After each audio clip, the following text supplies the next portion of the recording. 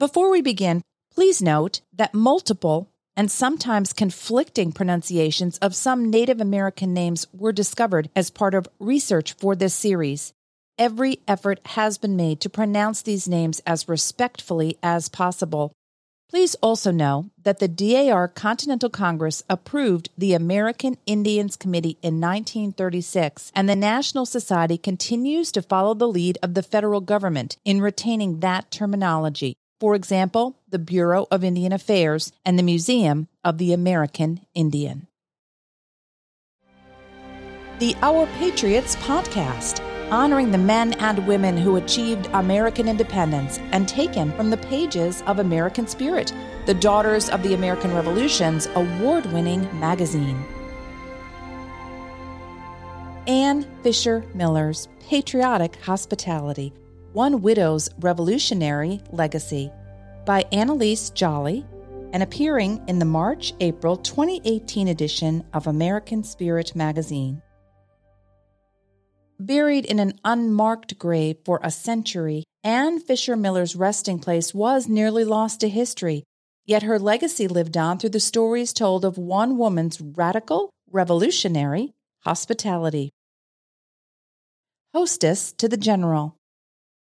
Ann Fisher was born in Westchester County, New York in 1728. Nothing is known of her youth, but as a young woman, she married Elijah Miller, and the couple moved into a farmhouse built by Elijah's grandfather. The house sat in a wooded area just north of the town of White Plains on 660 acres of farmland. Over the following 2 decades, Ann gave birth to 7 children. Elijah earned his first commission for military service as a lieutenant in 1772. He then joined the Westchester County Militia under Colonel Samuel Drake, and he was named adjutant of the regiment in 1775. By the summer of 1776, Elijah and his 2 young sons fought with the militia to defend New York City from British troops. Elijah died from wounds sustained in battle. Not long after, his sons John and Elijah Jr. died from disease contracted in camp. In late October, General George Washington ordered his troops to retreat from the city and form camps northward into Westchester County. Washington approached Ann Fisher Miller, now a widow and a grieving mother, to use her home because of its strategic location above White Plains. Ann opened the farmhouse to the general and his troops, turning the home into the commander-in-chief's headquarters.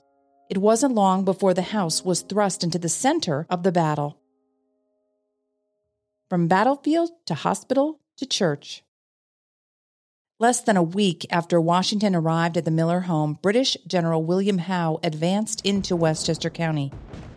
Within hours, the farm had become a battlefield with military tents punctuating the landscape. As gunshots rang and artillery fired, Miller remained in the house with her 5 living children. She converted her home into a hospital where she nursed the wounded and comforted the dying. After the Battle of White Plains, Washington stayed in the Miller house 2 other times. Once, while there in 1778, 2 of Ann's daughters undertook the dangerous task of delivering a confidential message to him. He returned for a final stay in 1781. At other points in the Revolutionary War, generals including Charles Lee and Alexander McDougall were the recipients of Ann's patriotic hospitality.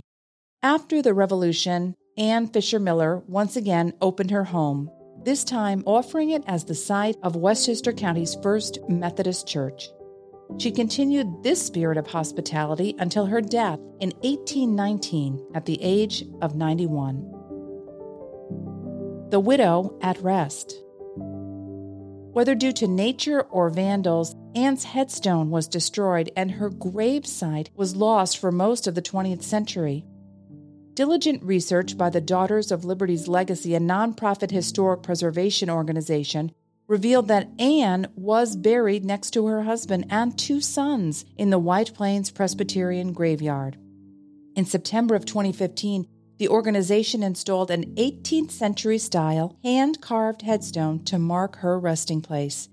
It stands today in honor of the generous widow who demonstrated bravery and resilience in the face of personal grief. And a brief endnote to this story. saving the Miller House. The Miller House, built in 1739, still stands today through the efforts of several local organizations, including the White Plains DAR chapter of White Plains, New York. The farmhouse was home, of course, to Elijah and Ann Miller from 1770 until Ann's death in 1819. Their daughter, Sarah Miller Cornell, lived there until her death in 1838. The White Plains DAR chapter persuaded Westchester County to purchase the Miller House in 1917 in order to restore and operate it as a historical museum. The chapter then worked to raise funds to bring the restoration process about and assisted the county in administering the farmhouse in a long-term partnership. Today, the building is on the National Register of Historic Places, and more funds have been raised to renovate the building and reopen it as a local museum. I hope you have enjoyed this edition of the Our Patriots podcast, and that you'll listen to future installments, each focused on a patriot who helped to win our independence.